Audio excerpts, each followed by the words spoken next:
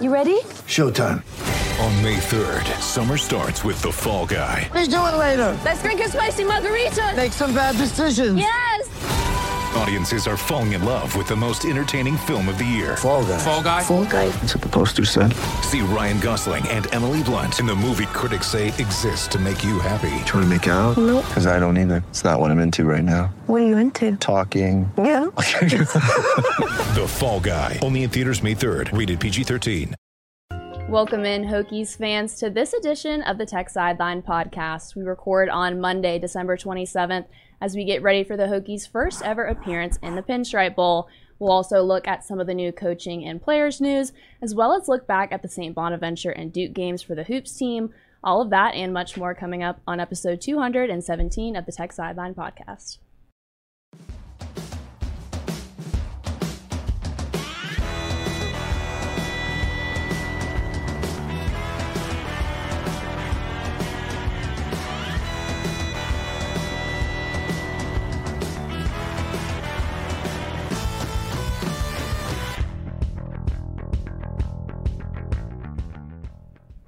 We welcome you in whether you are listening on Google Podcasts, Apple Podcasts, Amazon Music, Stitcher, or SoundCloud, or watching live or archived on the YouTube. We ask you to like, comment, and subscribe if you are on YouTube. And if you're watching live, make sure to drop a comment or question in the chat for Will and Chris, and we'll get to them with Nick at the end of the show. As always, the Tech Sideline Podcast is brought to you by the Regional Training Center. You can help bring Olympic hopeful athletes to Blacksburg in one of the best and fastest growing programs in the country. Go to southeastrtc.com to learn more and donate today. Surely missing the best podcast producer in the land today, Jake Lyman, as he is back home for winter break, but the rest of the crew is the same for a Monday episode. Will Stewart, founder and general manager of Tech Sideline across the way. Chris Coleman, to my right, lead analyst and columnist. Behind the scenes, Malcolm Stewart, the best podcast producer in the land. And in the fourth chair today is Nick Brown. He will have his segment in the middle of the show and get to your YouTube questions at the end. And I am your podcast host for today, Katie Adams. A loaded episode today, that's for sure, but we are coming off of a holiday weekend. I'm totally sober. I'm not loaded. By the way, you called Jake the... oh, no. Did I say I think that you called he was... him the producer. Oh, no. Okay. The podcast right. host. We miss him, of course. Oh, and like type this into your script right now. It's actually the Southeast Regional Training Center, not just the Regional Training Center. All right. We're off to a great start today. Obviously, we have not been in the studio for a while, and that is why I'm not the normal podcast host, but... we are coming off of a holiday weekend and that transitional week between Christmas and New Year, so just wanted to check in with you all and ask how your Christmases were. Oh, mine was normal. It was good. Didn't go anywhere. Your parents were here, right? Radford, So you didn't yeah. have to go all the way to Chatham or whatever? Nope. Mine was good. It's pretty awesome having older kids because when they're little, they come running down the stairs and they just tear into everything. But now that they're physically grown up. I won't call them adults yet, but they're physically grown up. We actually like sit around in a circle and do the presents one by one, and It's kind of cool. It's I really slept nice. till 10 o'clock on Christmas Day. We slept pretty late too. Really? Like Malcolm, how late did we sleep?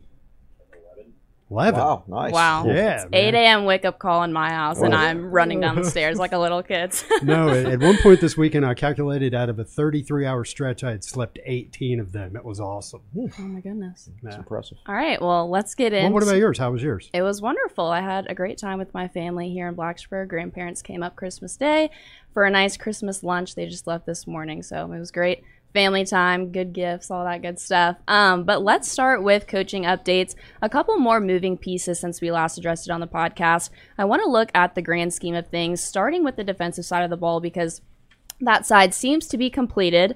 You got Chris Marv at defensive coordinator, previous linebackers coach at Florida State. Derek Jones looks like he'll be coaching cornerbacks, previous associate head coach, co-defensive coordinator, and secondary coach at Texas Tech. Sean Quinn coaching Sam and nickel linebackers, previous head coach at Savannah State. J.C. Price obviously was going to be retained, still coaching the defensive line. And then finally, on December 21st, Pearson Praley was promoted from director of player development with the defense to safeties coach, fitting for a guy who played a large role in establishing Virginia Tech football to be a powerhouse in the 1990s. Yeah, definitely. It's kind of weird. I have a few more questions about the defensive coaching staff than I do the offensive staff, even though the offensive staff isn't technically complete. You mean as what people's roles are going to be or what? No, it's just there seems to be more Oh, I don't know. I'll put it this way: like, there's no proven coordinator. Like Chris Marv's never been a coordinator before. Yep. Right. Pearson Prelow's never coached before. Right. Sean Quinn was the Savannah State head coach. Now, obviously, Pry's going to spend a lot of time with the defense. Yeah, and you've got Jones, who's got co-defensive coordinator. Derek Jones, yeah, he's fine. Coordinator. I'm good with that. I'm good with J.C. Price. And I'm not saying I'm not good with those other guys. I just think it's more question marks on that side of the ball as far as individual roles go. The Sean Quinn role is interesting. You know, he's going to be coaching the Sam linebackers and the nickelbacks. Now, only one of those guys is on the field at a time. You know, this isn't like the old Jim Cavanaugh Whips and Rovers type thing where both guys were on the field. So if you got the Sam linebacker comes off the field when a nickelback comes on. So he's like there's two middle linebackers and the Sam is kind of the outside linebacker. Yeah, I guess is the way to describe it. And he comes off and they bring the nickel in on. Yeah, I think that's the way it is, or maybe they bring the mic off. I'm not sure, but I don't know. It seems to me like there's more question marks on defense, yet at the same time, Brent Pry is going to be over there. Yeah. So I'm not worried about it. So I just questioned a few things, but I'm really not worried about any of them because that's Pry's area of expertise. Right. And I'll trust him there until otherwise. The offensive staff, I think, is really coming together nicely. No complaints there. I just don't know who the wide receivers coach is going to be. So back to the defensive staff and the hiring of Pearson Prellow. Some fans are asking, why are we hiring a guy who doesn't have any actual college coaching experience? I think, and maybe you remember this better than I do, at one point Prellow was considered for a position on Justin Fuente's staff. And the word is, amongst us locals, that at that point in time, with the age of his family at that point in time, he had kids who were in school. Yes. Nick, now you went to Radford High School. Yeah. PJ, he is now at Tech. He is a redshirt preferred walk-on. Yes. Yeah.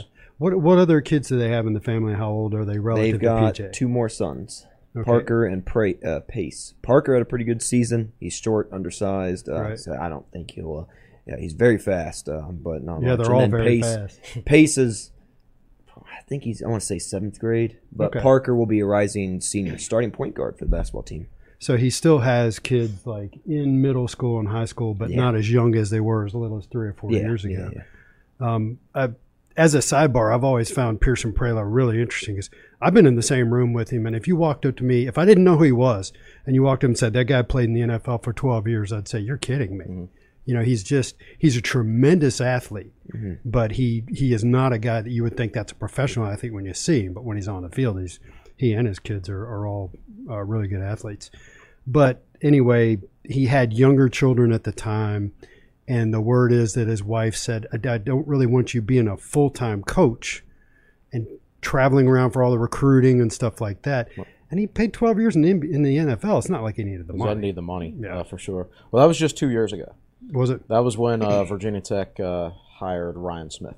Yeah, I believe. Okay. So, I don't know what's changed since then. I mean, I know the oldest is out of the house, but it can 2 years can make a big difference. It can make a big difference, and he has spent time recruiting now. Whenever there's coaching changes, and if you need an extra coach because somebody's left, you can name one of your analysts, one of your assistants to a temporary position, and they can actually do recruiting. So he does have recruiting experience now. I'm fine with that. I'm sure he'll do fine. Are we just talking about the defensive staff now, or are we ready to transition to the offensive staff? We can transition into the offense. Because I'm extremely excited about the offensive staff. I see a lot of guys who have either are or have been offensive coordinators ever on the offensive side. Even if it's just co-coordinators or whatever. Mm-hmm. But I think the type of hires Brent Pry's made offensively signifies his intent for Virginia Tech to return to power football. If you look at Tyler Bowen and his stints as a play caller in the past, it's been 58% run, 42% pass. Obviously, some of this is dictated by personnel. But if you're going to hire Joe Rudolph away from Wisconsin, which sounds like it's going to happen, it's not official yet, but it sounds like it's going to happen, obviously that expresses your desire to have a strong running game when you hire somebody like that. You hire Stu Holt as your running backs coach. When he was at Appalachian State as their running backs coach, he had 5 1,000-yard rushers in just 4 years. So I was going to crack a joke all at the same time. Right. But that's pretty good. You know, and when I was in the gym the other day, the Georgia State bowl game was on, and I was watching their offense, and they were just moving up and down the field. And Brad Glenn will be. Brad Glenn is going to be the quarterback's coach and passing game coordinator. Has been their offensive coordinator and QB coach, and you watched. And if everybody remembers when Appalachian State beat Michigan way back in the day, in 2007, he was the quarterback's coach at Appalachian State then. So that quarterback for App State, Armani Edwards, yeah, who went to the NFL for a little bit as like a wide receiver, I believe. Anyway. Glenn was his quarterback's coach in college. We don't know who the wide receiver coach is going to be, but overall, I'm very excited about this offensive staff. And I think Virginia Tech they're going to be a balanced offense, but they're going to lean towards the run. It's going to be a Big Ten style of play, which I think is the best style for Virginia Tech. So to sum it up, you've got offensive coordinator and tight ends coach Tyler Bowen, who is rumored / reported but not official. Quarterback, passing game coordinator Brad Glenn, who is official. Running back, and I've got ST special teams. Yep. Stu Holt. And heavily rumored, offensive line running game coordinator Joe Rudolph out of Wisconsin. And then, of course, you just said no wide receiver coach. Another thing I like is looking at all of these guys, and unfortunately, maybe you've got this in your head because I don't have it written down here. But Tyler Bowen, before he's currently the Jacksonville Jaguars tight end coach, he was the Penn State tight ends coach, offensive recruiting coordinator, and co-offensive coordinator. Mm-hmm. But a lot of these guys they have a lot of experience in the areas of recruiting. Some of them are stud recruiters, some of them are recruiting coordinators. You have that stuff in the top of your head? Because I don't. No. Okay. All right. Well, you printed out all the information for us, and you didn't include it. So. Yeah, but you remember stuff better than I do, and you write the articles, so I thought you might have it. So a couple of support staff guys. Did you want to talk about those too, Katie? Yeah, absolutely. So we've touched on some of the offensive staff. Nothing from the wide receiver room. Hopefully there's some development to come there. But the most recent hire came yesterday when Mike Villagrana from Marshall was officially announced as the Senior Director of Player Personnel. He spent some time at Penn State and Mississippi State, but this is surely a great hire for recruiting. Seems that way. Yeah, he's the most recently been the Marshall GM, and I think it's him I was thinking about. At Mississippi State, he was director of recruiting, and at Penn State, he was a recruiting coordinator. I don't know the difference. It sounds like different job titles for the same thing. Yeah. So that's very cool. And then you've got Dwight Galt IV was announced, about a week ago? Mm-hmm. And he comes from Old Dominion Strength and Conditioning and Penn State Strength and Conditioning. So. Yeah, Chris, I know you have some thoughts on this one. I was going to say, let it ride. Before he was at Penn State, he was actually at South Carolina under a strength coach who is now the strength coach for the New York Giants. Before that, with, I believe, the Houston Texans. And obviously he worked under his dad at Penn State for a long, long time. So he's worked under some excellent strength coaches. So on paper, this is a very good hire. I like his dad's tiered approach to strength and conditioning. You've got Tier 1, Tier 2, and Tier 3. Tier 1 are your young players, generally, your freshmen, who they just need to add strength. That is their entire focus. It's just getting strong enough to actually be able to play college football. So everybody who redshirts, which almost everyone should clearly do, they're in Tier 1. And quite frankly, I think there are some older players from Tech's program this past year that would have been in Tier 1 their entire careers. And I'm dead serious on that. Now, Katie, are you familiar with the whole always be redshirting theme of the show? I know Chris loves it. I don't really know the significance behind it. It's huge. Everyone should do it. But, it's like a drinking game. When Chris first mentions redshirting, you have to drink, and then. All right, maybe we can do that tally like we talked about the Hunter Couture charge every time. Every time a charge happens, we make a tally. Every time redshirting is mentioned, we make a tally. So Tier 2 is your normal average college football players. Most guys are in Tier 2. Tier 3 are guys that are elite strength athletes, and they don't necessarily need to add any more strength, but maybe they could use some focus on other areas of their game, like maybe their quickness or their explosiveness or things like that. So Tier 3 would be guys who have a more specialized focus because they're so advanced. So guys like Wyatt Teller, Divine Diablo, those guys would be tier 3 strength athletes. So I like that type of focus. I assume Galt IV implements a similar type of program. Yeah. So a couple of things. That reminds me of the old Excalibur level athlete that Mike Gentry used to have. Those were his best guys. Mm-hmm. And I think I read that Penn State currently has 9 guys at that tier 3 level. And the program goal is to have 20. But the article I linked was from 2016. Okay. So I have no idea. That was early in that tenure, so I don't know how many. But yeah, it takes time. Now the thing about strength and conditioning is it takes time. Like you're not going to roll out there after one off season and start knocking people around. Yeah. I mean, it takes several years to build people up in the strength and conditioning program. So it's not going to be an overnight process, although I do think we'll see progress. All right. Well, with the transition into the new staff, only 2 guys were retained from Fuente's staff, Price and Prelude. We'll obviously see through the offseason where a lot of the previous Hokies coaches will land at other jobs and other gigs, but there's one name that we know already has a new job, and it's Ryan Smith, who was announced as the cornerbacks coach at Northwestern, which definitely comes as a surprise to many. I think Ryan Smith held out for too long.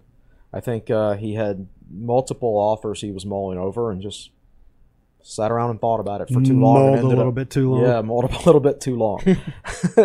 I mean, he could have stayed at Virginia Tech, but I think he had a deadline date. At some point, you've got to hire somebody, right? And I'm sure Pry gave him a date, and he just hadn't reached a decision by that date. Although, I don't know, you'd have to ask Ryan Smith. But, I heard there was definite interest from, obviously, Virginia Tech, but, the SEC as well. So I don't know what happened there. That being said, it's a Big Ten job. He'll make plenty of money. I'm sure the money's good. Sure. Yep. Yeah, and Northwestern's facilities are just... Oh, they have a beachfront resort with a lifeguard. Like, literally, it's right on Lake Michigan. You ever seen their indoor facility that they built like a couple years ago? I haven't. Now I want to look it up. It's a building for their entire athletic department. It sits right on... It's like their Merriman Center, except 20 times as big. It's like a $150 or $200 million building, something crazy. $250 million. Yeah. Yeah, it sits right on Lake Michigan.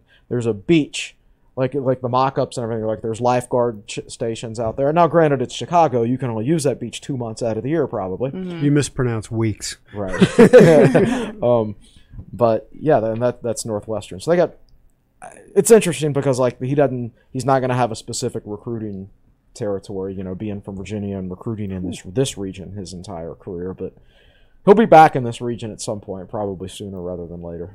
Right, so he's already a good recruiter, and having that facility and that beach probably is going to help with his recruiting abilities as well. Yeah, but Northwestern tend to get dinged by the high academic requirements. It's tough. Are they a private school? Yes. Yeah. Okay. Very Big Ten liberal. Yeah, they're like the Big Ten version of like Duke or Vanderbilt or Wake Forest, basically. And they're generally regarded as one of the top journalism schools in the country, right? Yeah, I believe that's yes, right. my cousin just graduated from there. Really? And Ashton Pollard, now she's working for On3 Sports, yes. So looking ahead, it's the season finale for Virginia Tech football. They take on Maryland in the Pinstripe Bowl on Wednesday at 2:15. It's their debut in this bowl game, but it's also kind of the debut of a completely new team because this depth chart looks a whole lot different than it did at the beginning of the season. Let's talk about the Virginia Tech offense and this Maryland defense. To start, I'm curious how the Maryland defense is going to break down quarterback film because they don't have a lot of it. Will your guy, Connor Blumrick, set to have his first ever collegiate start after the departure of Braxton Burmeister, which came also as a surprise to many? Well, I'm very excited because I'm pretty sure he still has the awesome hair, but he now has grown the mustache out even further. He's a regular-looking 22-year-old Aaron Rodgers now. Yep. So looking forward to that. I wrote in our game preview, which we've already run, so go and check out Tech Sideline for the Pinstripe Bowl game preview. And as always, vote in our poll. We put polls in them where you can pick whether or not you think Tech is going to win or lose, or the opponent's going to win or lose, and by how many points. And I wrote in there that it's so to explain my DNA a little bit. Bowl games used to be an enormous deal.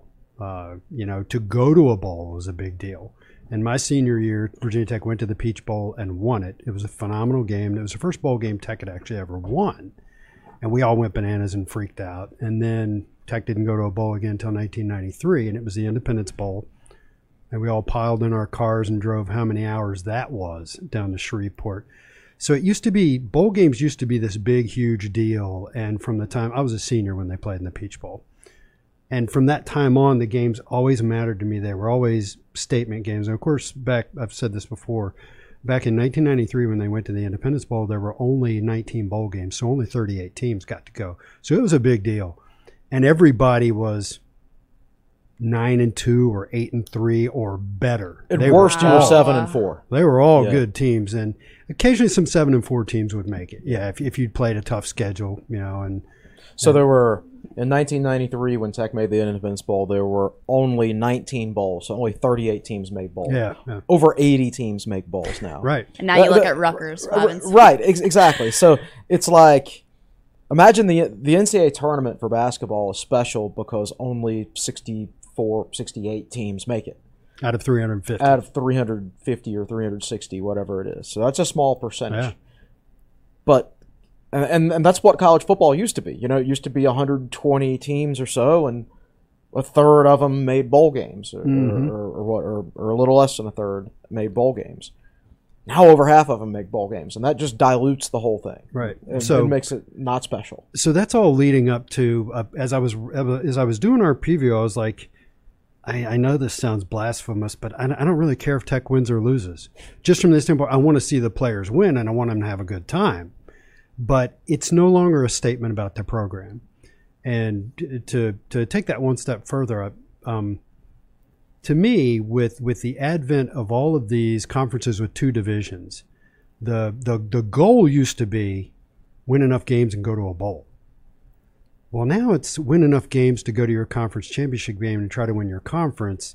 And because of the playoff coming along, the bowls are just becoming less and less important, and there are so many of them.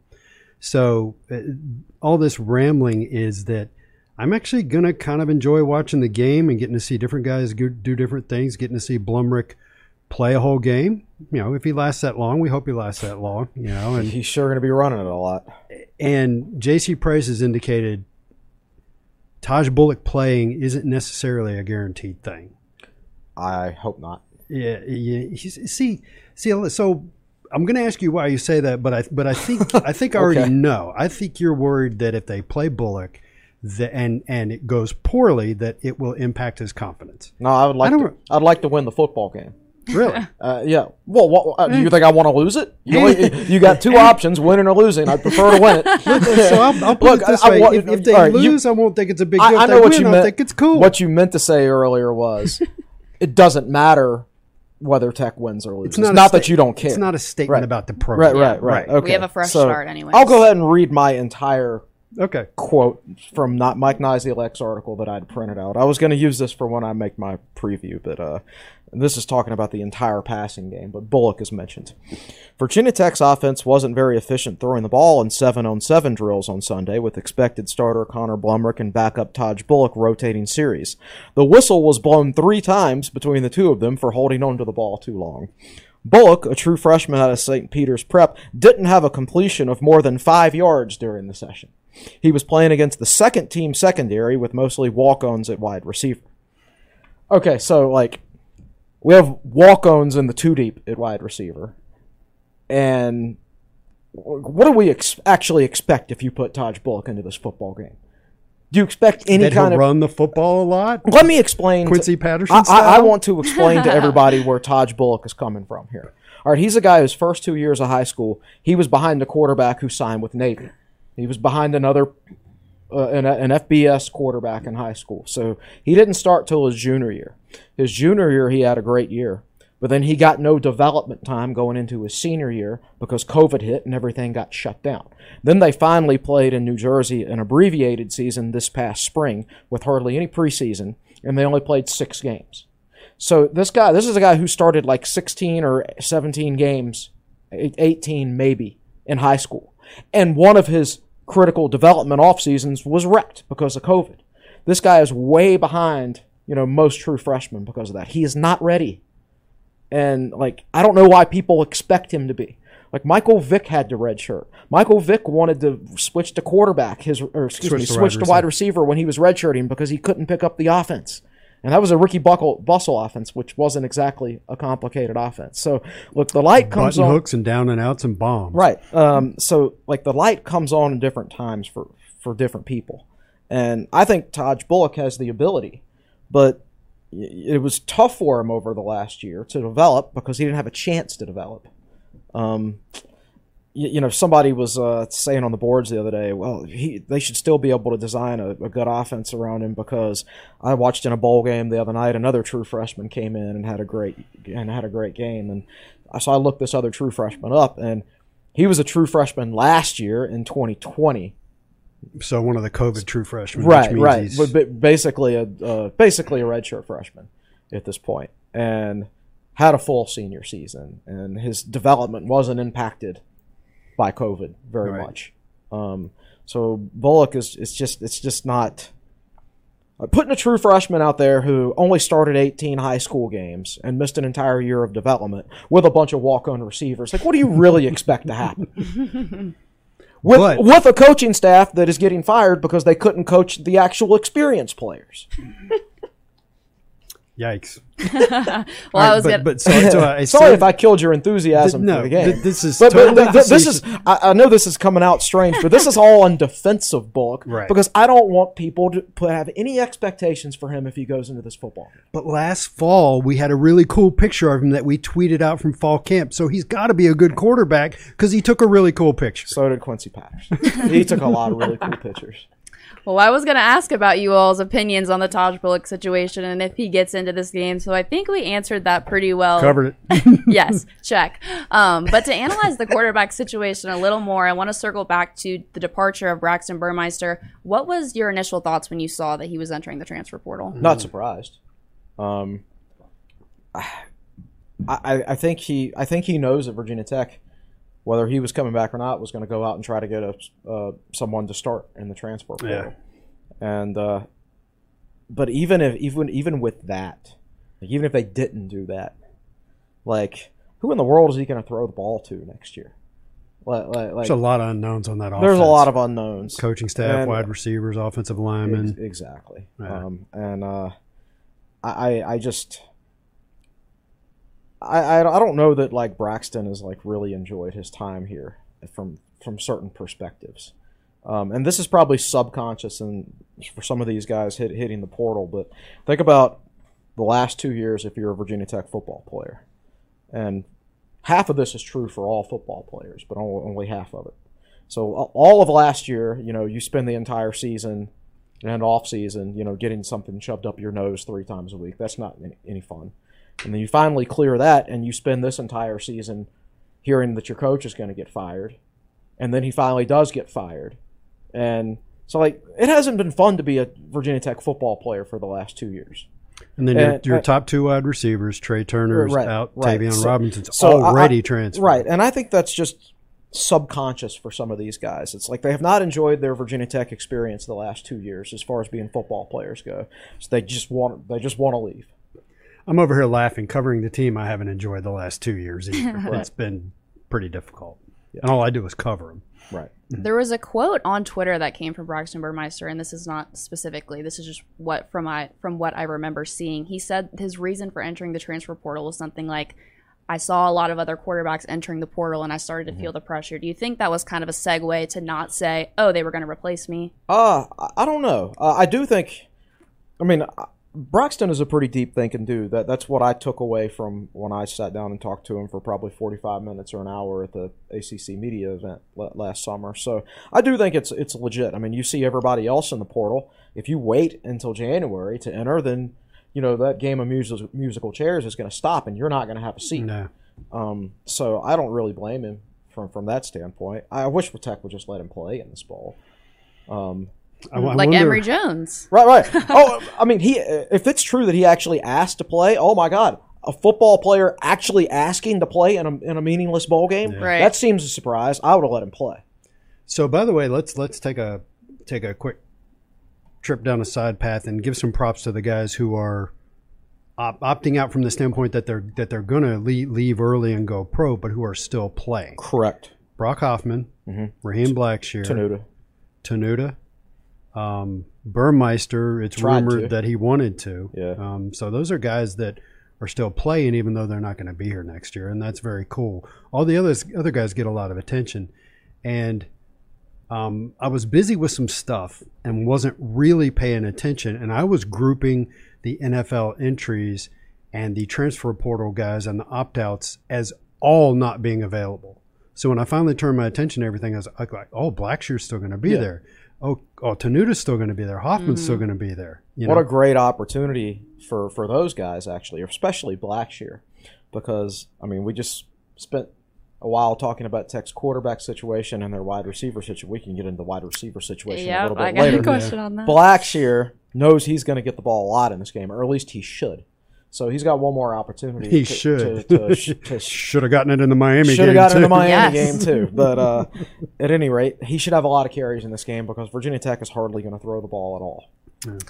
Well, like you mentioned, Virginia Tech is hardly going to throw the ball at all. I wanted to harp on that wide receiver situation. Looking at the receivers, with the absence of Trey Turner and Tavion Robinson, it looks like Caleb Smith was going to play an integral role in this game. And Yes, he was. now we hear reports that he's in a boot, and we hear reports that Dwayne Lofton did not practice. So how much does this concern you, and where does your confidence lie in guys like Jalen Jones and Shanka Hodge? I think the world of Jalen Jones is a prospect. Yeah. But as a true freshman, if those other two guys you just mentioned don't play, then Jalen Jones is going to be the number one receiver in this game. He has one career catch.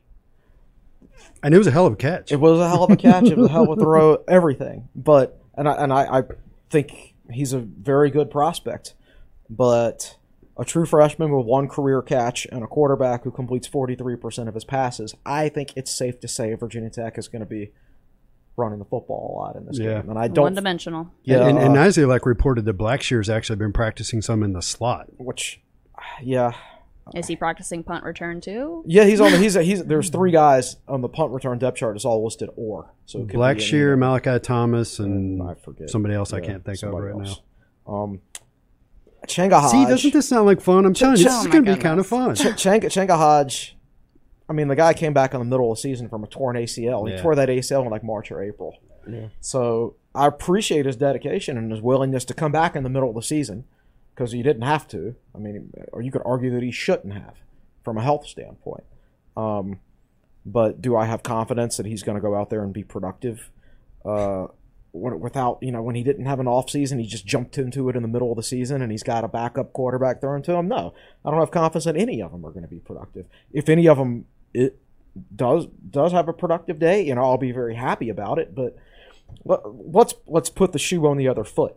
If Virginia Tech was facing an offense where there was only one receiver on the team that had ever caught a pass, and we were facing the backup quarterback who completes 43% of feel? passes, I would feel like we were going to shut them out. That's exactly what I would expect of Virginia Tech's defense to do. I'm sitting here while you're talking, and I'm scanning the roster card for wide receivers, and I'm not finding them. And this at this point, it's just throwing names out. Tink Boyd's in the two deep on the official depth chart at slot. Yep. A walk-on. He's a walk-on.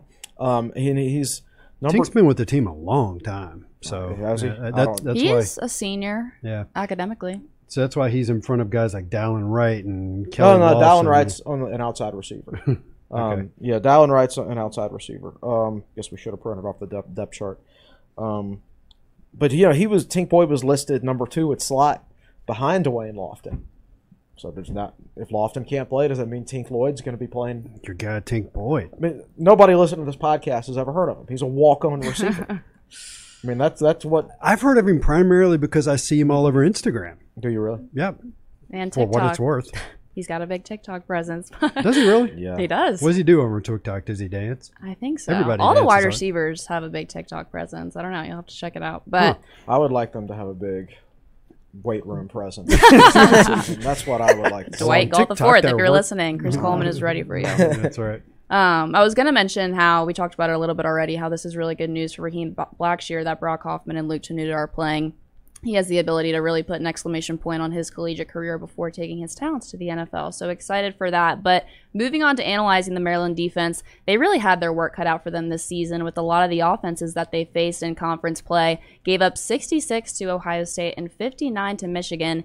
even with a lot of new pieces in the rotation for the Virginia Tech offense, this seems to be a defense that the Hokies may be able to exploit in a lot of ways. Yeah, that's a horrible defense, to be perfectly honest. It is horrible, this defense. It is horrible, this defense. And Virginia Tech's got, we forgot to explicitly mention, they've got almost their entire offensive line intact. Yeah. Lacita Smith, partly due to injury, has opted out, and they're going to slide somebody, Janzi, I think, down to guard, right? Left guard.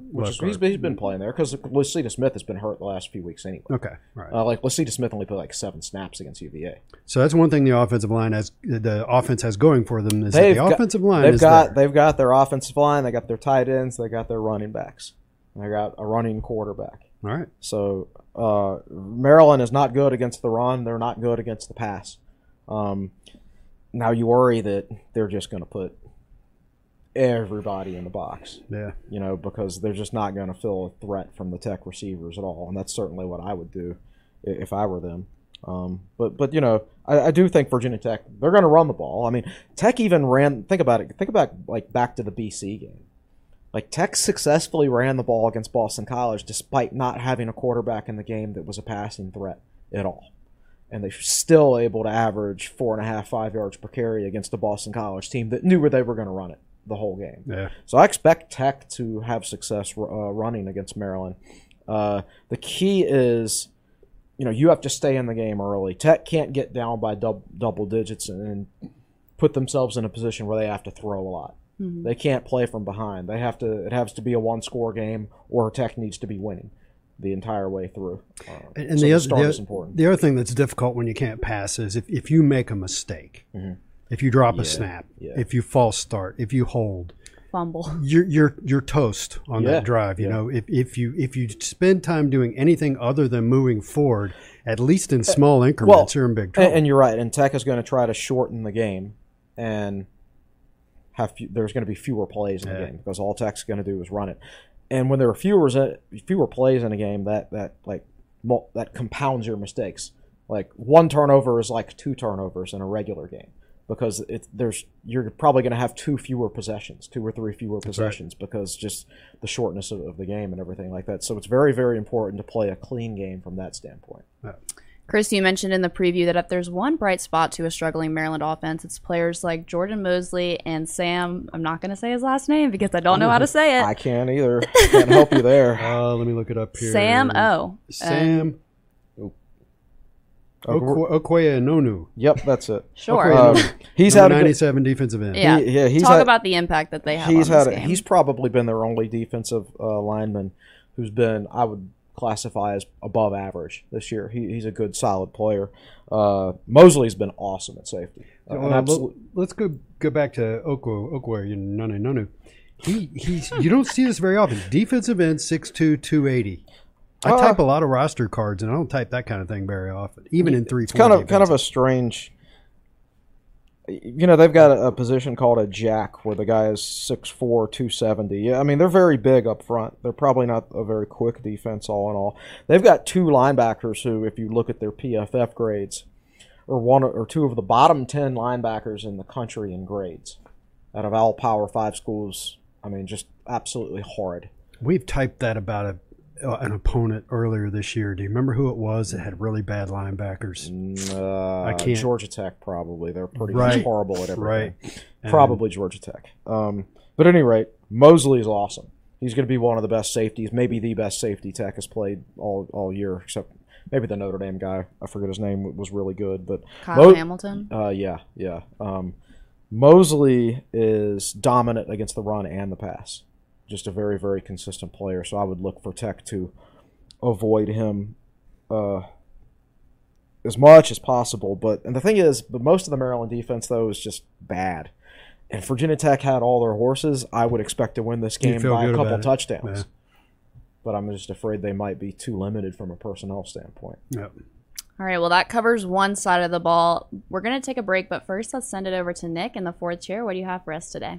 I just got a few things. Scott Glessner, of course, is loading it down. He said in the 1968 Liberty Bowl, I'm assuming that we're not going to throw the ball quite a bit. You all touched on that a lot.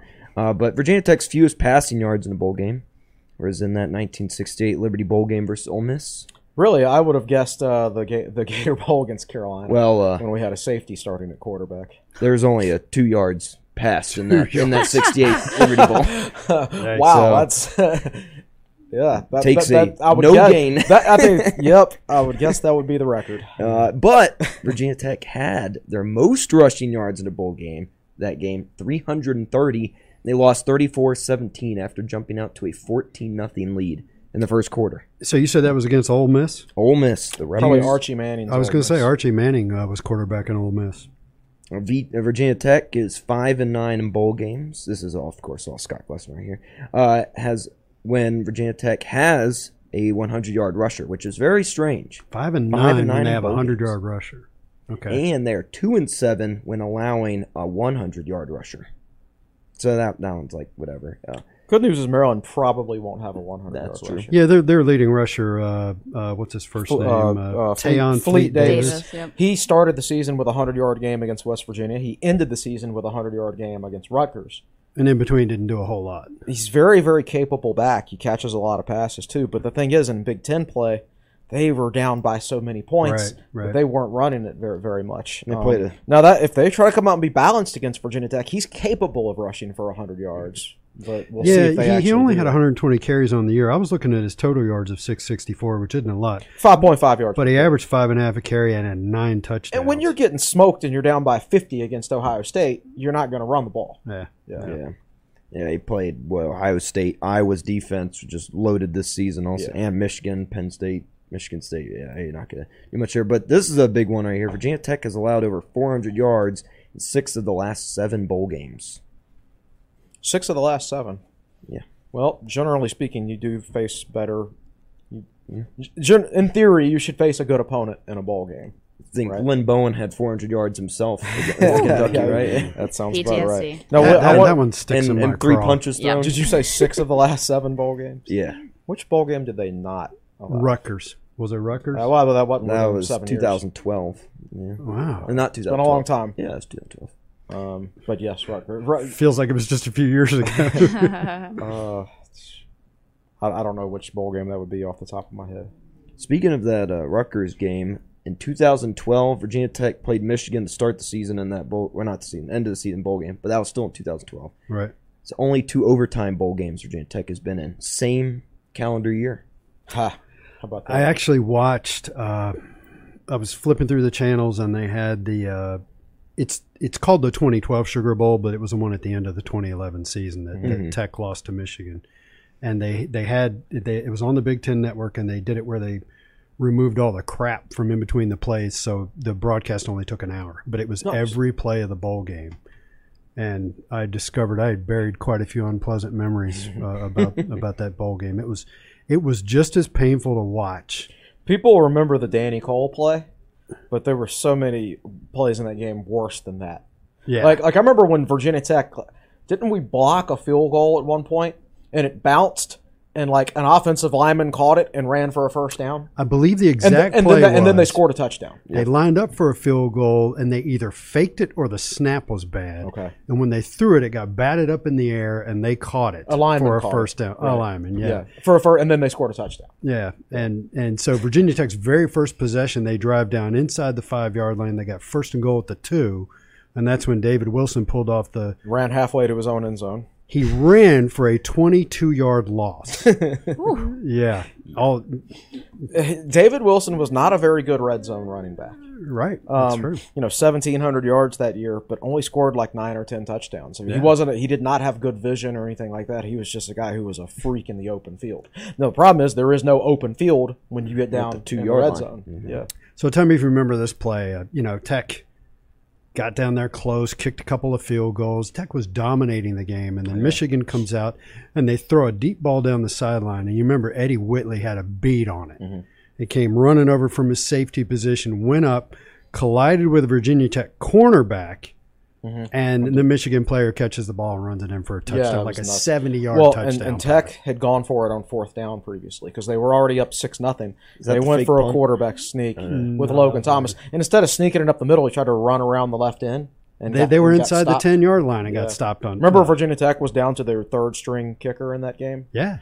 And he because kicked his, Cody Janelle was either suspended or kicked off the team, and then the backup kicker rolls down there and gets in trouble on Bourbon Street and gets the old bus ride back to Blacksburg. So and that was actually two bowl games in a row. The previous year at the Orange Bowl, he got sent back to Blacksburg from Miami because he spent so much time at Dennis Rodman's New Year's party. The same kicker in Miami. Wow. Yeah, same kicker. I don't even know if he ever actually kicked in a game. He had an opportunity in the Sugar Bowl, but, so I've plenty of Tech players, not plenty, but Tech players in the past have gotten sent home from bowl games. Everybody knows the Keith Short story. I remind them of that when I see him at the gym a lot. But Keith got sent home on the bus from the 95 Sugar Bowl. 95 Sugar Bowl, yeah.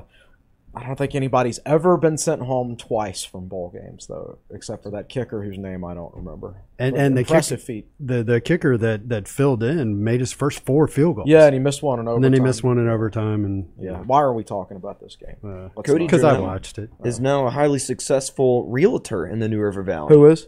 Cody Janelle. Yes, he is. Yeah. He sure is. He's got all the radio ads on. I was very curious to see what the record was after the basketball team beat Maryland and when football played in the same year. And there was only 4 years that football and basketball played in the same calendar year, and basketball won. 2008, 2005, football won both of those games. And then the other 2 times were 1949, 1929, and football lost both of those games to Maryland. So kind of skewed a little bit there, but I guess it was a little more recent. Maybe we can beat them by like 70, and then they'll fire Mike Loxley, and then we get both their 3 for coaches 3 fired in the same year. And then I thought the biggest news coming out of the Commonwealth a couple days ago was big red zone target for UVA. Bobby Haskins is transferring to USC. USC. Like Southern Cal? Yes, Cal. Southern Cal with Lincoln Riley. Perhaps they can better use his receiving skills. And I'm still trying to get over one of their Noah Taylor's a linebacker, right? Yeah. Yep. Noah Just Taylor. committed to UNC today. Yeah. Staying in the Transferring to Coastal. UNC. I don't think players these days grasp that there are rivalries. Unless you're like at Ohio State and Michigan or something. I watched that game or part of it over the weekend, and you had players out there ripping each other's helmets off. They hated each other. Yeah. At halftime, This is one of the oldest rivalries in college football. UNC and The oldest. I the oldest think. in the South. Yes, South yeah. Florida's rivalry. UNC and UVA, and you have a UVA player going to UNC. Not only that, but his teammates all on social media wishing him luck. Good luck, All right, man. if I was a Virginia Tech football player and one of my teammates transferred to UVA, I would take his stuff out of his locker, sling it out on Beamer Way, and tell him to, good luck. Well, not good luck, but just get out of here. Good riddance. We don't want you. And so Taylor's announcement that he was transferring to UNC, it was the weirdest. He's sitting there in UNC gear and he's holding a Jordan shoe and looking at it lovingly, and that's just bizarre. Yeah. Whatever works, I guess. By the way, now we're talking about a human being who will play football for both UVA and UNC. Does he have one more year at the end so he can just go to West Virginia and complete the trifecta? Well, I remember when Bryce Watts transferred to UNC, Trey Turner immediately got on Twitter and posted a video of him in practice toasting Bryce Watts down the sideline. That's what I'm talking about. With no context, just posted that video, and I remember that got a big uproar. Yeah. So to put that into context, Bryce Watts started at cornerback for Virginia Tech in 2018, then went to UNC, couldn't get on the field for a bad UNC defense, which lets you know the lack of talent that Virginia Tech put on the field defensively in 2018. Oh, and then he went to UMass. Oh, did he end up? And he got benched at UMass. Oh, Yikes. One of the worst 3 teams in the country this season. Yeah, he was benched at UMass. So you're talking about this year. and he started at corner for Tech all of 2018. Yep. Yeah. It's amazing we actually made a I remember seeing a Bryce Watts, air quotes, highlight where he got blocked by, I don't remember who it was against, but he got blocked off the field of play and then completely off of my television screen. Oh, yeah, I remember that. Yeah, I remember that. Good times. UVA fans have to be so bitter right now. First, Virginia Tech takes 2 of their football commitments, and then UNC takes Noah Taylor. Well, if you remember last year, or a couple years ago, their starting long snapper, UVA's starting long snapper, transferred to Tech. But Enzo Anthony. The real kicker here, he's a direct descendant of Thomas Jefferson. Really? Yes, he's as UVA as it gets. Really. He's from Florida, though. Direct descendant of Interesting. Thomas Jefferson, who went to UVA, transferred to Virginia Tech. You can't make that up. That's a good story. Yeah. Is that all from you, Nick? Who are the other two Big Ten teams besides Michigan that Virginia Tech has played in a bowl game? Well, Rutgers. Indiana. Rutgers, yeah. And Rutgers, besides Rutgers. Indiana. I mentioned those two. Yeah. It was Indiana in that 93 Independence Bowl, and I And then think who's the other one? Oh, how many? Is there God. So two there's more? 4. We already mentioned Rutgers and Michigan. So you got Indiana. They weren't in the Big Ten at the time. There's a hint. Oh, well, You'll Nebraska. yeah, one of the forgettable games. Actually, that was a really entertaining game. First the half. Tech-Nebraska game. yeah, it was. It was the two best strength and conditioning programs in the country. Mm-hmm. And that was a close game. It was 24-21 going into the fourth quarter, and then Nebraska ran away with it. But I'll always remember that game for Tech dropping like 10 passes. And it could easily been a Yeah, Druckenmiller different game. played really well. Yeah, he but, played great. Yeah.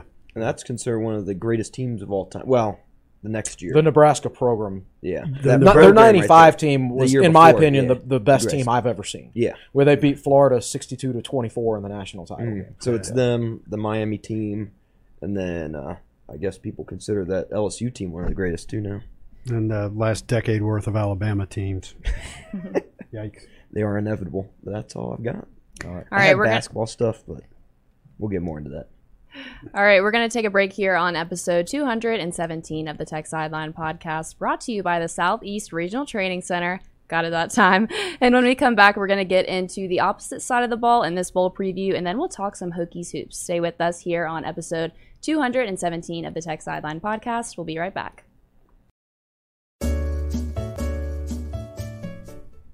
Welcome back into episode 217 of the Tech Sideline podcast. It's great to have you with us. On set today, we have Will Stewart, Chris Coleman, Nick Brown in the fourth chair, Malcolm Stewart behind the scenes, and I'm your host for today, Katie Adams. As we preview Virginia Tech's bowl game, we've already talked about the Virginia Tech offense against the Terps defense, but want to get into the opposite side of the ball for both teams. The Maryland offense is led by Talia Tagovailoa, who is completing 70% of his passes, which presents a big challenge for this Hokie secondary.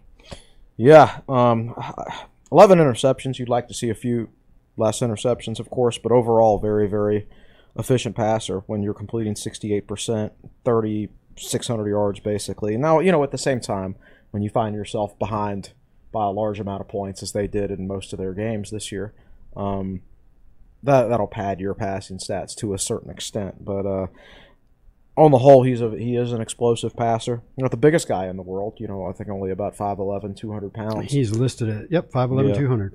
Got a lot of good receivers, or quality of depth at receiver. I forget exactly what I put in my preview, but I think it was like something like 8 guys have 18 or more catches this year. Must be nice to have that 8 many. guys of 18 Yeah. or more. Yeah, Man, that's yeah. a lot. Jarrett's their leading receiver. Rakeem Jarrett, number 5, with 56 catches. They have a tight end who's caught 49 passes, Okonkwo, who I think is a solid player. I just wanted to say Okonkwo. Say his first name for me, though. No. Chigosium. They actually have a lot of players on this roster. Remember the old ESPN commercial where they're doing the NFL draft and they're coming up with all these funny names? Oh, that's a Key and Peele skit. it wasn't Yeah. ESPN. Okay, but it was East-West cartoon plurals Cartoons from Virginia plural Tech, and the names they just came up with were outrageous. Well, there's a lot of names on this Maryland roster that fit really well into that skit. So I learned today, even though it's spelled Tagovailoa, it's pronounced Tungovailoa. I looked it up in Wikipedia. That's how I know. Yeah, so their passing game concerns me. No Jermaine Waller, though to be fair, Jermaine Waller hasn't really Yeah, been he the was same not- since not he got playing hurt well. against Pitt. Mike Nizialek also reported that Breon Murray's status for this game is unknown at this point. Now, all these guys with the status of unknown, they could be hurt, or it could be that they've said, "Yeah, I'm not playing and I'm leaving," and the coaches are just protecting them. You don't know at this point. You have to ask the question at this point, considering the amount of attrition that's already happened. Yeah, so So it's important that the Texas secondary hold up against those receivers. Tungovailoa is, we didn't go into his stats in detail. You mentioned him, but he's 308 of 450, which is 68.4%. That's a lot of attempts in a year. 3,595 yards, 24 touchdowns, and 11 interceptions. So, yes, he is used to throwing the football quite a bit. And I don't really have anything to add other than that. Just wanted to get the stats in there. So back to you. Right, even with the heavy pass game for Maryland, they may open up their playbook a little more, especially with the departures of Amari Barno and Jordan Williams from this team, giving one of the vets on this Maryland team, running back Tayon Fleet Davis, who we mentioned earlier, a good opportunity to have a day. Yeah, he's a good back, I think. 5.5 yards per carry, only 664 yards, but I think if he had played for a team that where so many of their games hadn't been so lopsided, he would have had more carries. Sort of like Stephen Peoples for Virginia Tech in 2018. I thought he could have rushed for 900, maybe 1,000 yards if Virginia Tech hadn't fallen behind in so many games. He's also caught 32 passes on the season, so he's a dangerous player on the ground and through the air. I would expect Maryland, considering the personnel losses on the defensive line for Tech, and the fact that there's just no way Tech can run away with this game because they don't have the explosive firepower on offense. I would expect Maryland to run the ball more in this game and try to be balanced. Yeah, I certainly would if I were them. And along those lines, one of my concerns is, Virginia Tech wearing down at the end of the game. Jordan Williams has opted out. Mario Kendricks is already injured. Banged up. He's not So going to play in this game. Yeah. Right. So they're starting Josh Fuga and Narelle Pollard, which is great. I'm fine with that. But they're backing him up with Wilfred Panay and Nigel Simmons. Nigel Simmons will walk on undersized defensive tackle. Yeah. Yes. Simmons is listed at 6'2", 260, 60, I think. Yeah. yes. Yeah. And he's listed behind a guy who's 6'0", 280. So if jumping ahead a little bit, if you look at the way I picked it some crazy score like Maryland 38, Tech 14 or 16 or something like that. And I didn't explain that is Tech keeping it close but then wearing down on defense later on. Mm-hmm. And then Jalen Griffin also not playing, is that correct? Yeah, his arm was in a sling. Yeah, that's right. He hurt his shoulder against UVA. Yeah. So that knocks down. Gosh, I think Matthias Carroll's in the 2 deep now at defensive end. What about Cole Nelson? Is he? Yeah, Cole Nelson should get a lot of reps, and I love Cole Nelson. I love his Right. future. I think he can be a great player for Tech. Right, so you got Tywan Garbett listed at defensive end, backed up by Carroll, and at the other defensive end, you got Eli Adams, 5'11", 235, backed up by Cole Nelson or even C.J. McCray. So Right. Who I've read that he is in danger of losing his red shirt if he plays this game, though. Oh. So we I would don't have to think look he's up going to. Then you don't play him. Yeah. Throw in a walk-on. Doesn't matter. Put a linebacker or defensive end if you have to for a game. Don't blow that guy's red shirt for a meaningless game. Yep, add 1 to the red shirt tally. Yep. ding. Want to circle back around to Rakeem Jarrett's presence. I kind of remember this guy from signing day. I guess it was last year or 2 years ago. I want to say he was committed to maybe LSU and then flipped to Maryland in December. It might have been, It was some big team like that. But it was probably Alabama because Loxley was the Maryland head coach was Alabama's offensive coordinator. right. And then went to Maryland. Right. So, Okay. Well, no, Nick is typing away. and So this I'm was looking up. Yes. Yeah, he was a top 75 recruit from Wow, DC. okay. Yep, out of DC. So that was a big stay-at-home get for Maryland. Yeah, and interested to see how Chapman and Strong step up against a player like that, definitely. It was LSU. It was LSU. Yeah. Okay. Very nice, Kate. Well, nice. So one thing we haven't talked about is that Maryland has about 2 or 3 guys in the transfer portal, but they've had no opt-outs. Yes, I was Yeah, gonna they mention haven't that. lost anybody relevant at all. Well, to close us out, I want to ask what are the keys to Virginia Tech in this game and allowing J.C. Price to finish with an above 500 record? 2-1 record. Yeah. Oh, obviously, you have to run it Run. early, often, and I think they should run. Yeah. And when they're done running, run some more. run some more. Yeah, and you have to avoid like a critical mistake because a turnover in this game, because there's going to be fewer possessions, it's going to be tougher to come back from. Obviously, the defense has to hold up in this game early because if like Maryland scores like on their first 2 drives, you're like, oh man, how are we going to keep up with that? Right. So you just got to play. I won't say a perfect game because there's no such thing as a perfect game. You have to play a clean game. You can't go out there and make critical errors. It's funny you mentioned that Nebraska bowl game earlier, and there was that same feeling of different reasons, but there was that same feeling of don't make a mistake. And you said it was 24-21, Nebraska going into the fourth quarter. And I think it was in the fourth quarter where Druckenmiller pitched behind a running back. I remember they recovered a fumble for a touchdown. Yeah, and it was over after that, you know. And you kind of get the same feeling like you got to hang with them.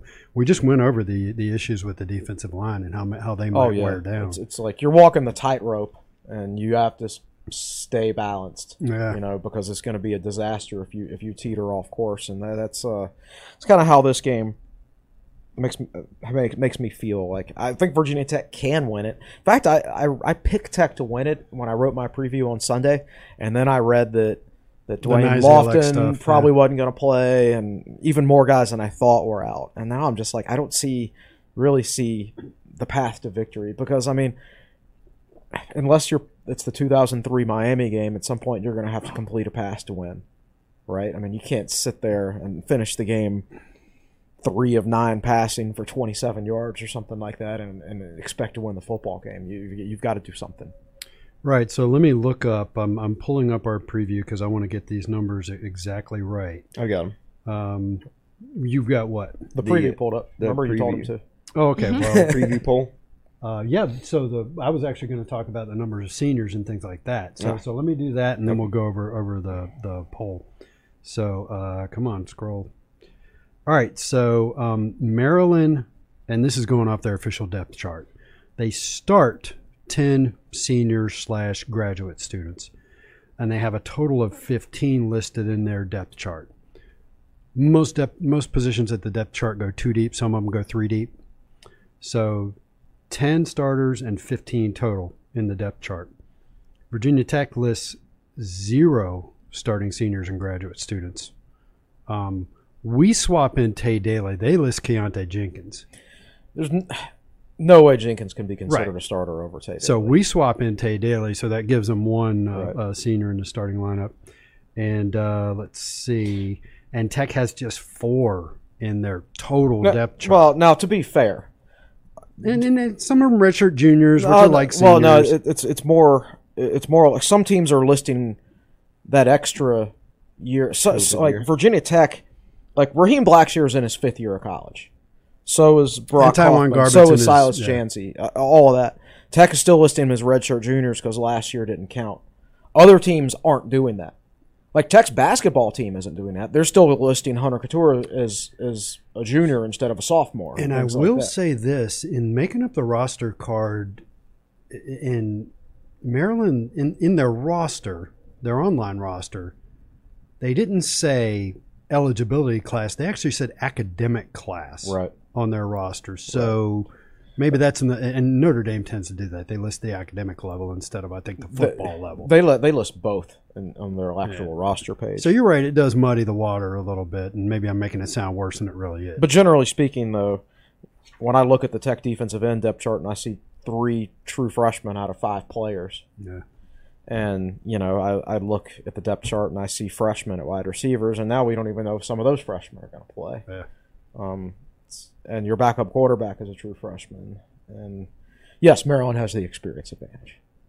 So based on what we just said, is that the difference in this game? Maryland's starting a lot of vets and seniors, guys who none of them have opted out, largely due to the fact that none of them have ever played in a bowl game. The last time Maryland played in a bowl game was 2016, so they're probably excited to go, even if it is the Pinstripe Bowl, but it's a bunch of vets playing against a bunch of rookies or inexperienced guys on Virginia Tech. Yeah, and Tech doesn't have a real natural quarterback in this game. They might have to play some walk-ons, maybe it seems like, at wide receiver.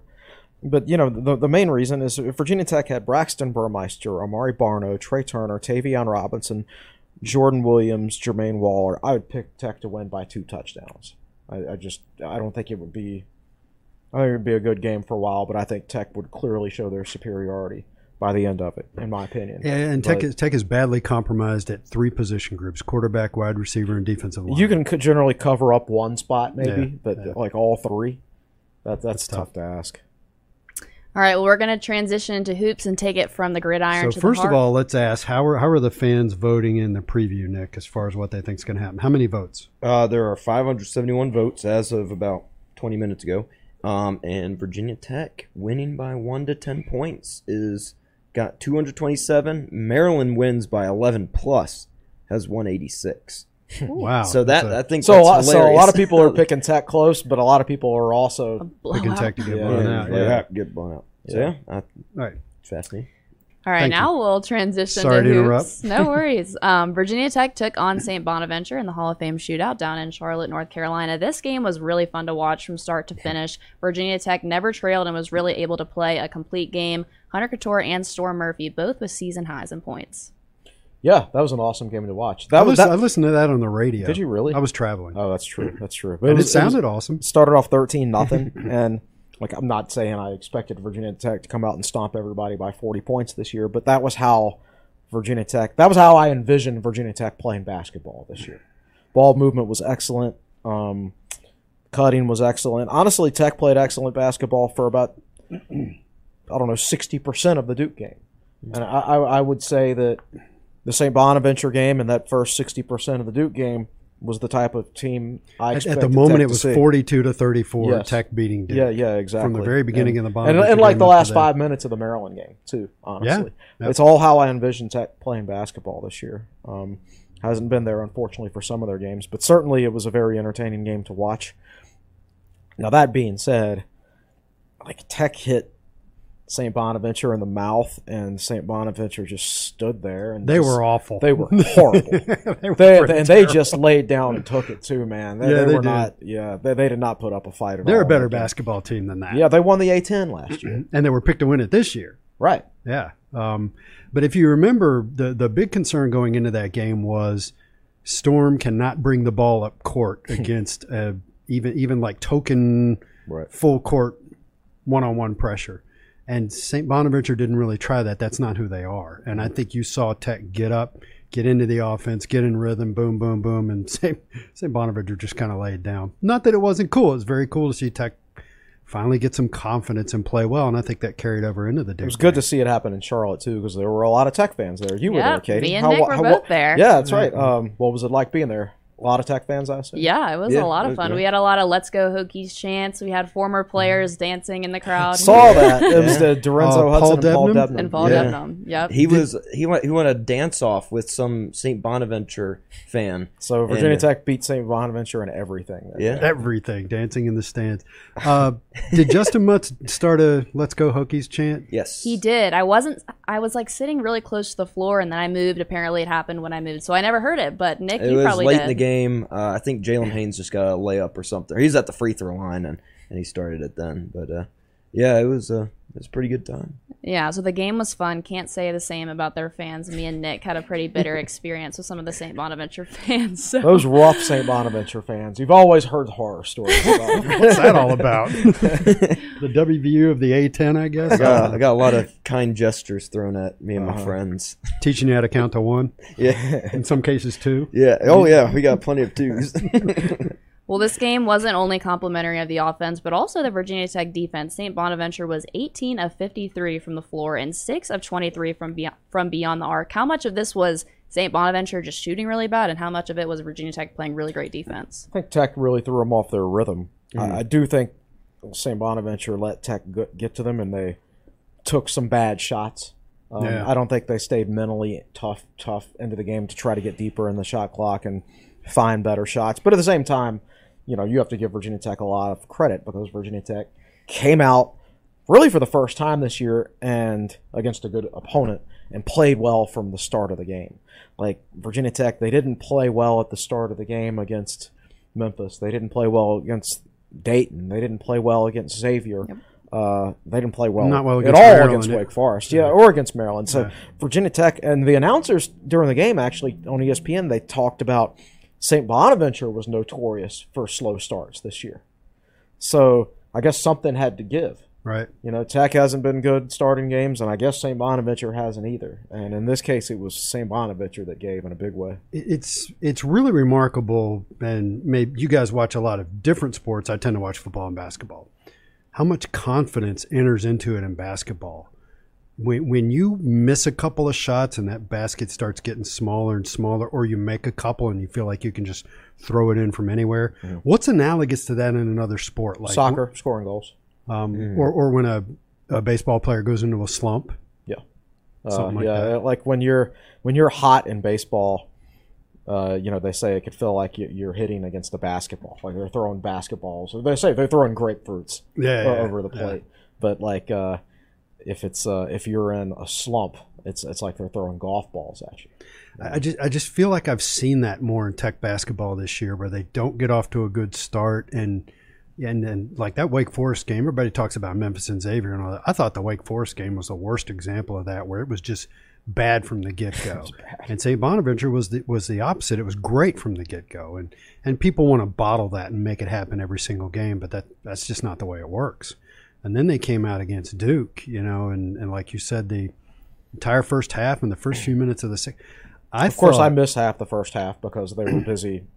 You can switch it over the ESPN app and everything like that if you want. Well, I've got ESPN News, so I can just. So I don't have ESPN News. Yeah. But it's annoying to, like, you sit down, you make your dinner, you turn on the game, it's 9 o'clock, and you expect it to be on, and no, it's Arizona and somebody there's else. 6 And minutes I'm like, left I to literally go. just sat down here, and now I have to get up and switch everything, blah, Yeah. blah, blah. Yeah, that was a great game, though. Arizona, Tennessee. Yeah. Well, after an impressive win against St. Bonaventure, I think we all hoped that Virginia Tech would carry that same confidence into Durham when they took on Duke, and they did for the first half, but Paolo Banchero had an incredible second half and really put this game out of reach for Virginia Tech. Oh, man, yeah. Tech did a great job of it. They really had him frustrated. in the Yeah, first half. it's going to be tough for a guy like Keve Aluma to be asked to do so much offensively and defend a guy like that. A guy who's going to be a lottery pick. And Aluma, Yeah, Aluma probably the was number 2 great in the first half. Oh, yeah, I thought he was offensively. much more assertive offensively in this game. I think the last couple of games he's been improved a lot. And, teams are not double teaming him.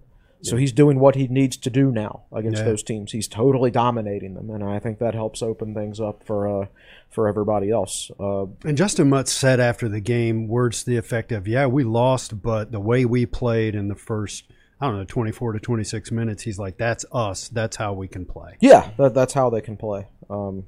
Let's hope we get to see them play again at some point soon. Nick, you had something?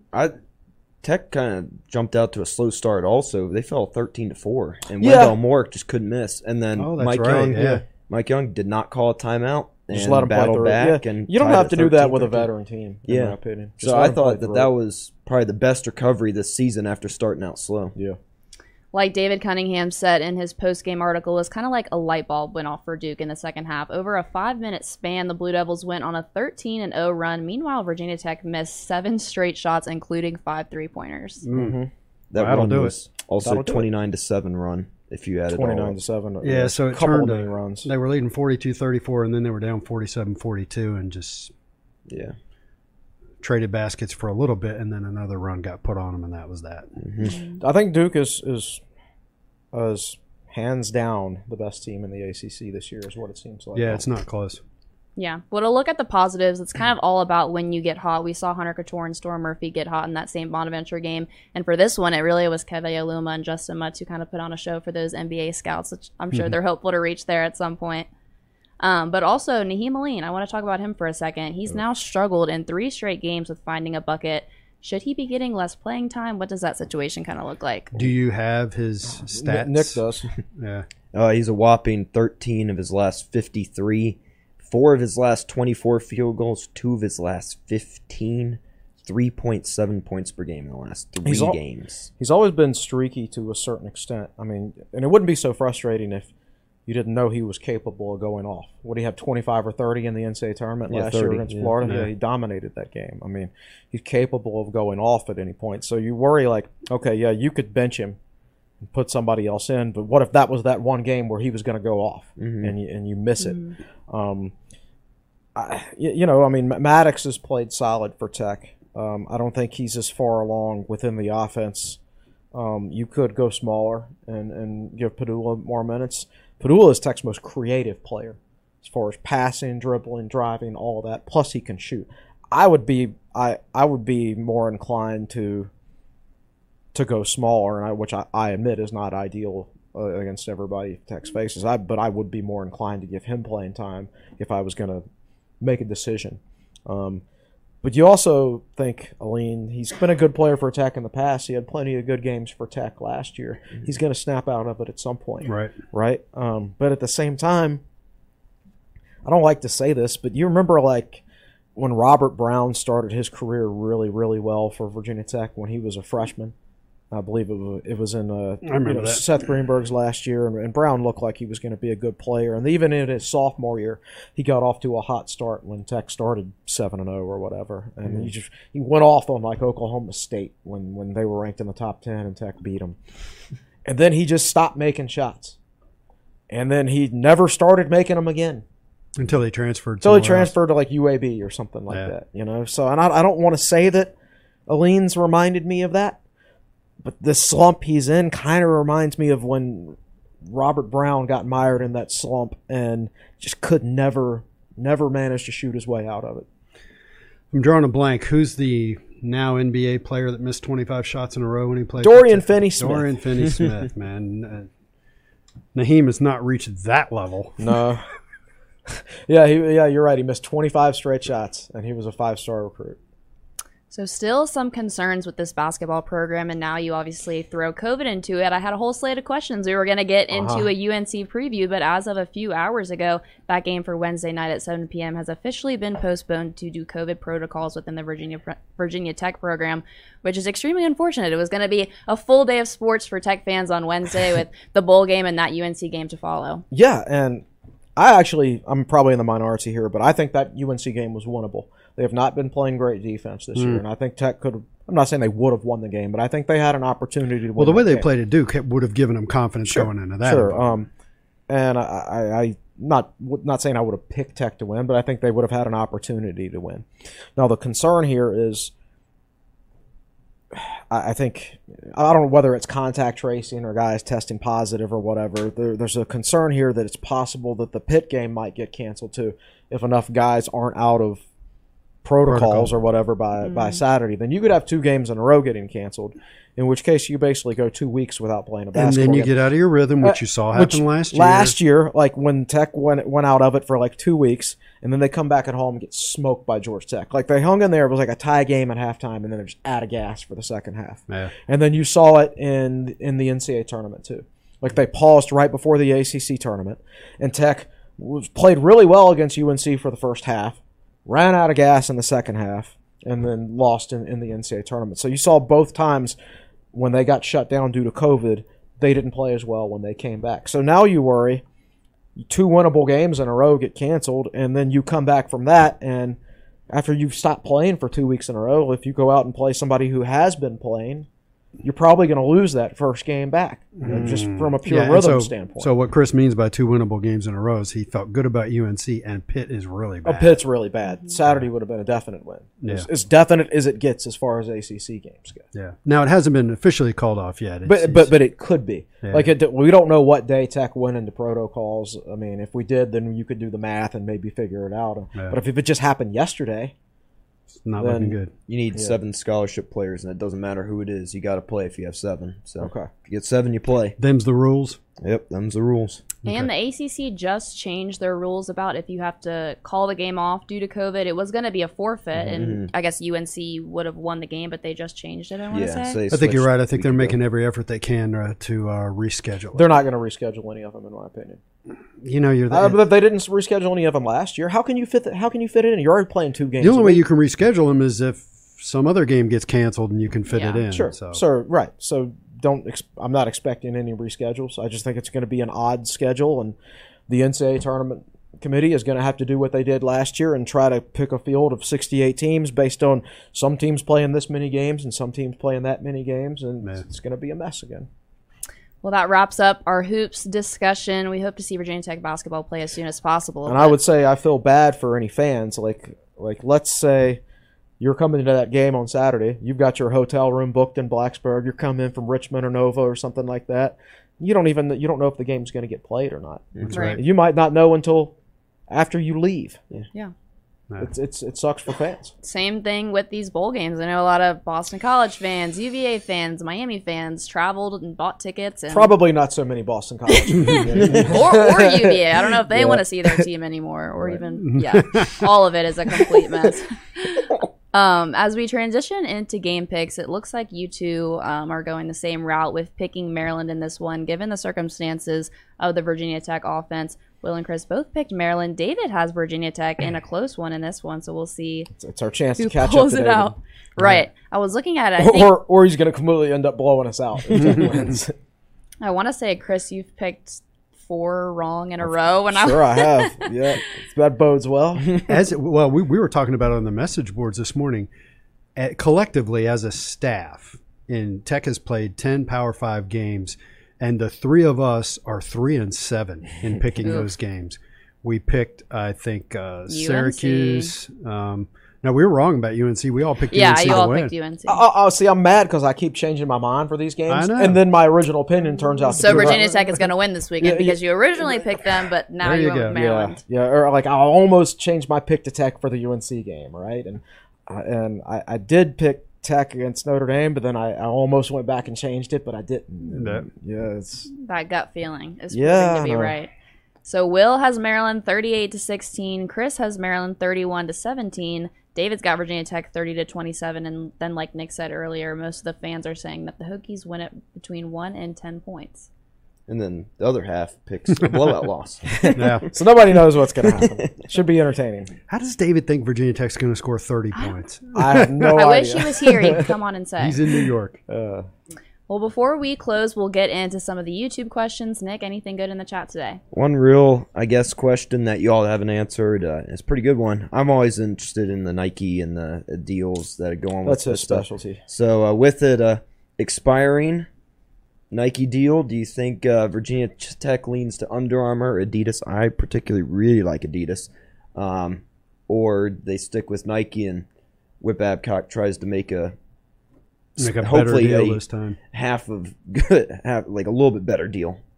So to fill in the history there, go to Google and type in Virginia Tech's Nike deal, and the Tech Sideline article should come up first, or you can just add Tech Sideline. Virginia Tech's Nike deal, Tech Sideline. And I studied this stuff about 5 years ago, and among the Power 5 schools that I could find publicly available data, Virginia Tech had the 5th worst contract in terms of monetary value and equipment value. Who's below us, Rutgers? I don't remember who was below Tech, but they were all renewing soon. And I actually started the research again recently, and there's no question in my mind that Virginia Tech is the worst deal now in Power 5 and has, once those other 4 schools got new deals. In terms of what's going to happen, I have no idea. It's not a thing that people are talking about. You're right. It has to get announced. It expires, I think, in June of 2022. Yeah, I got the 4 worst after that. So right at the end of this year. So who were the 4 worst? And they all expired at the latest 2018. So you had Oklahoma State right behind us, Iowa, Rutgers, and then Iowa State was last. Iowa? Yeah. Oh, but sure. that Iowa renewed Pure 2018. location. Iowa That's State what that's renewed gotta be. 2018. Yeah. So, back when Buzz Williams coached Tech, I was like, there's no way they're going away from Nike. Yeah. But I don't know now.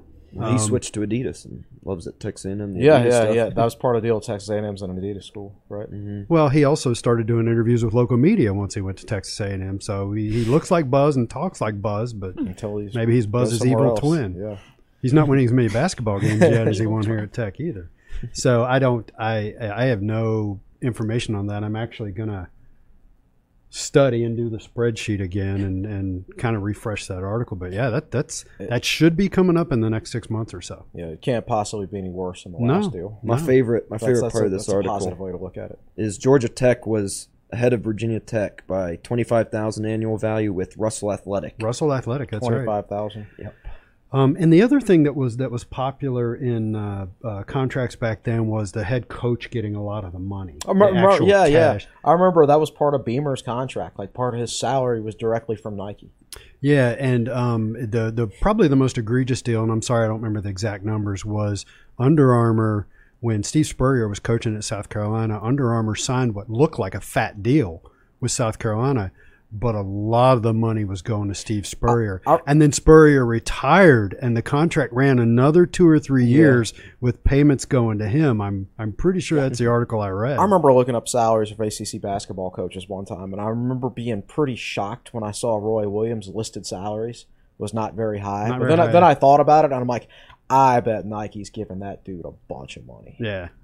So, anyway, that's something to look for, I think, in the next 6 months or so. And hopefully the news will be good.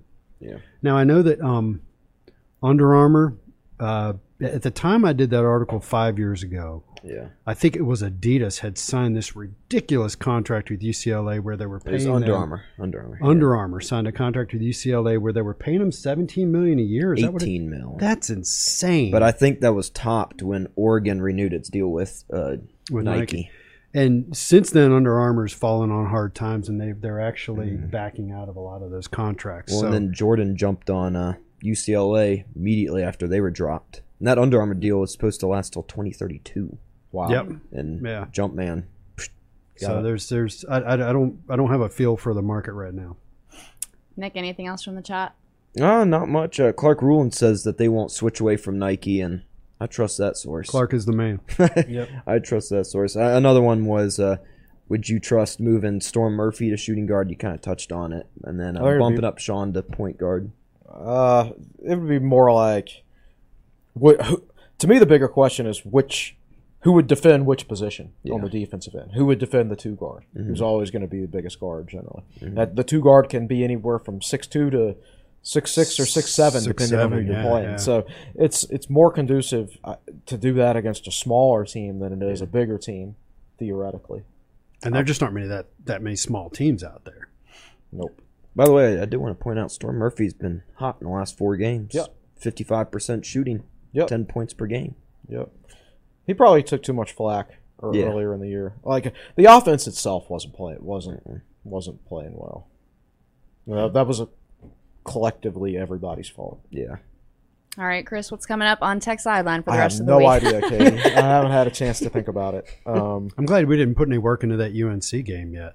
Oh Ooh, God, yeah. I know. Hopefully a wide receiver coach may be announced. I'm hoping. I would actually like Rudolph to get announced as Yes, offensive that line as well. because I've already written the column. Oh, he's my got goodness. stuff good to go. God, I was So maybe expecting that it- is coming up I was on Tech expecting Sideline. it to We get don't know. announced last week. So I actually wrote 2 columns in one day last week. I wrote a column about Rudolph, and it's called Brent Price Signals His Intent because he signaled his intent in terms of what style of offensive football he wants to play. And then later in the day, I wrote an article about a column about the strength and conditioning hire and what it meant. So I wrote 2 columns in one day, got to post one of them, Yeah. and then the other one's just still sitting there waiting to be run. I really hope I didn't waste my time. I know. So a couple things. First of all, I was emailed a poem in case Virginia Tech hires Rudolph. Of course, it's the whole Rudolph the Post Red-Nosed Christmas now. Yeah. And the other thing is, I wanted to ask you when we were talking about coaching staffs, when do you see, like, there's going to be the announcement of the entire staff, what everybody's going to be coaching.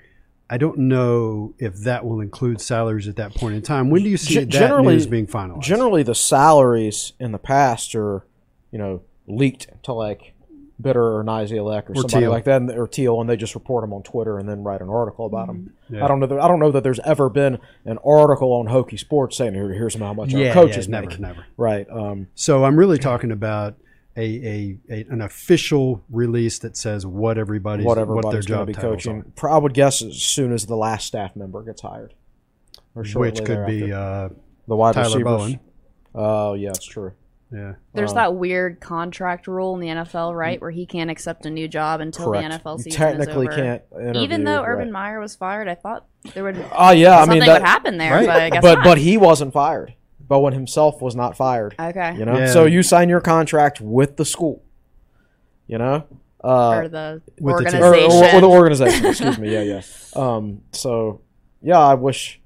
It's unfortunate that like he didn't get fired too, I know. because he could be That would here be nice. already. But We could have- that sounds like an odd thing to say. it is sounds like I an know odd what you thing to mean. say. Dang, he didn't get fired. So the last regular season game is January 9th? Yes. It's like Stupid gosh. 17-game schedule. I know. Ridiculous. That's like 2 weeks from now. Oof.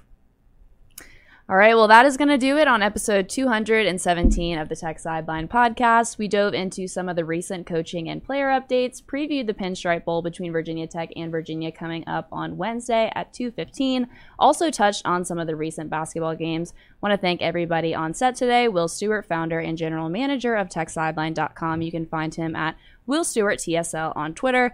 Chris Coleman, lead analyst and columnist for Tech Sideline. You can find him at Chris Coleman TSL on Twitter. Nick Brown in the 4 chair today. He is at Nick Brown 33 on Twitter. As always, Malcolm Stewart doing a great job behind the scenes.